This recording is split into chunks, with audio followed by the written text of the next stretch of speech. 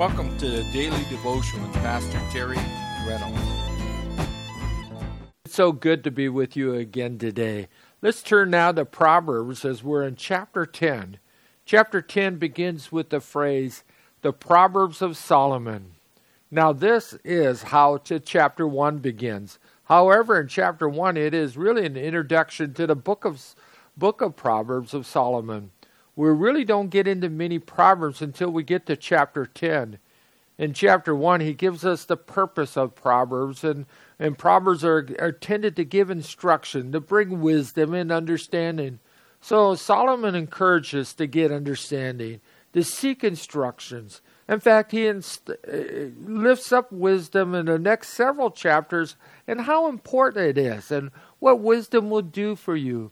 Having laid out this whole dissertation on the value of the importance of wisdom, now he actually begins to go over Proverbs. So beginning in chapter 10, each verse is a proverb. And these proverbs, he usually is making a contrast. You will want to look for the contrast. For instance, we'll start off right away in verse number 1.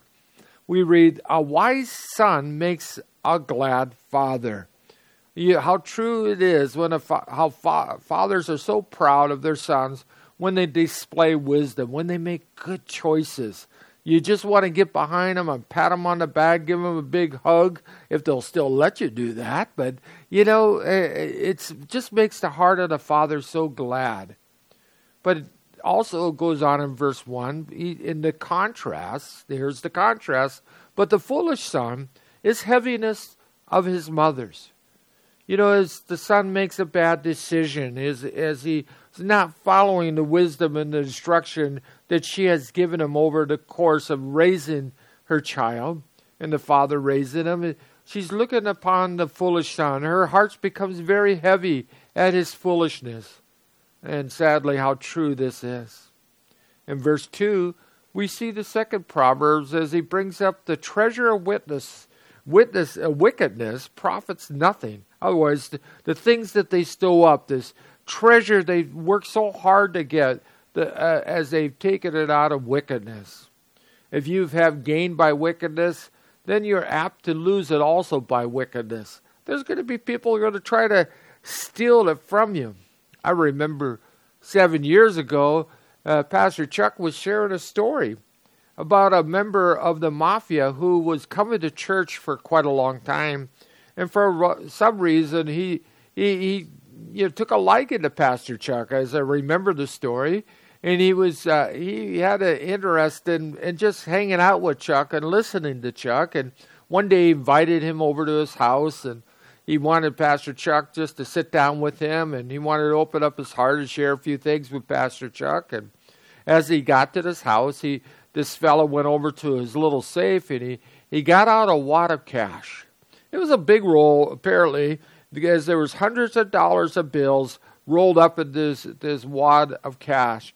In fact, the guy said to Pastor Chuck, "I just ripped this off from a guy. It's about $100,000, he said. But all that I have, that one day they're going to come back. These people that I ripped off, they're going to try to rip it off of me. I'm going to buy something from one of them," he says, "and they'll come along and I'll be a sucker and buy it from him. And then the other guy, he'll have it for a while, and then some of us will come and try to scam it off of him. This money just kind of passes between us. And we're just ripping each other off, and we all have scams," he says. "So I'm the guy right now that everybody's beating on my door and try to bring a scheme to me and try to rip me off." That's basically what the treasure of the wickedness profits nothing. It's going to pass on, and it's not going to last. But then in verse 2, he says, "But righteousness delivereth from death."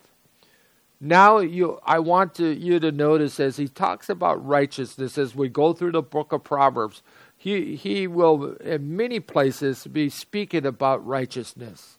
And of course, righteousness, as the Bible talks about, are the things that God deems to be right.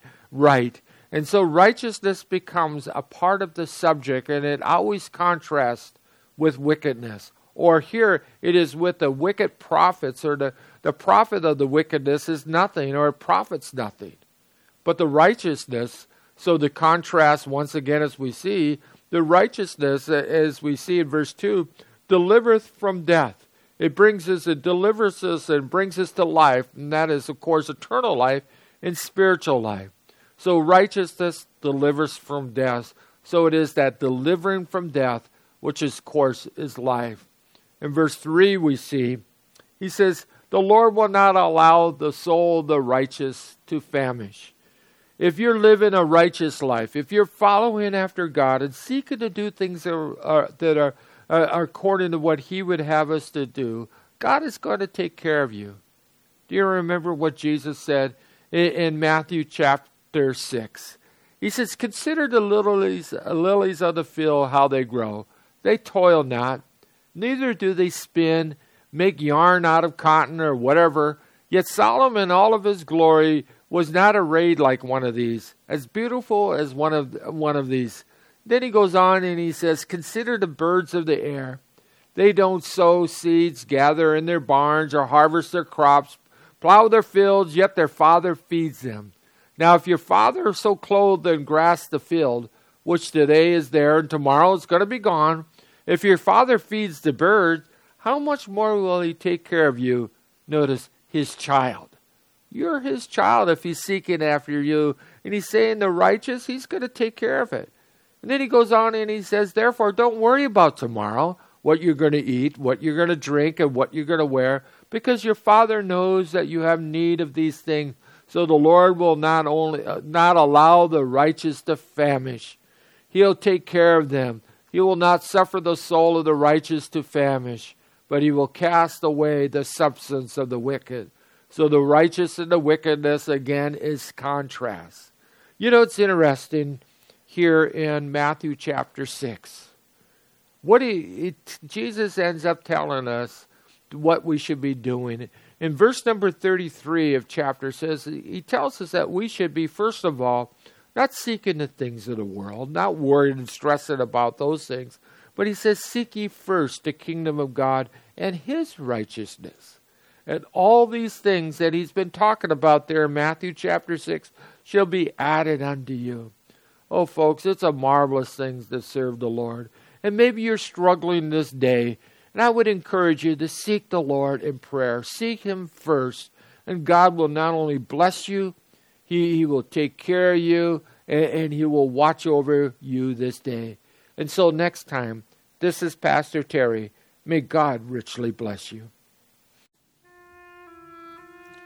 Thank you so much for taking part in today's daily devotion. We would love to hear from you.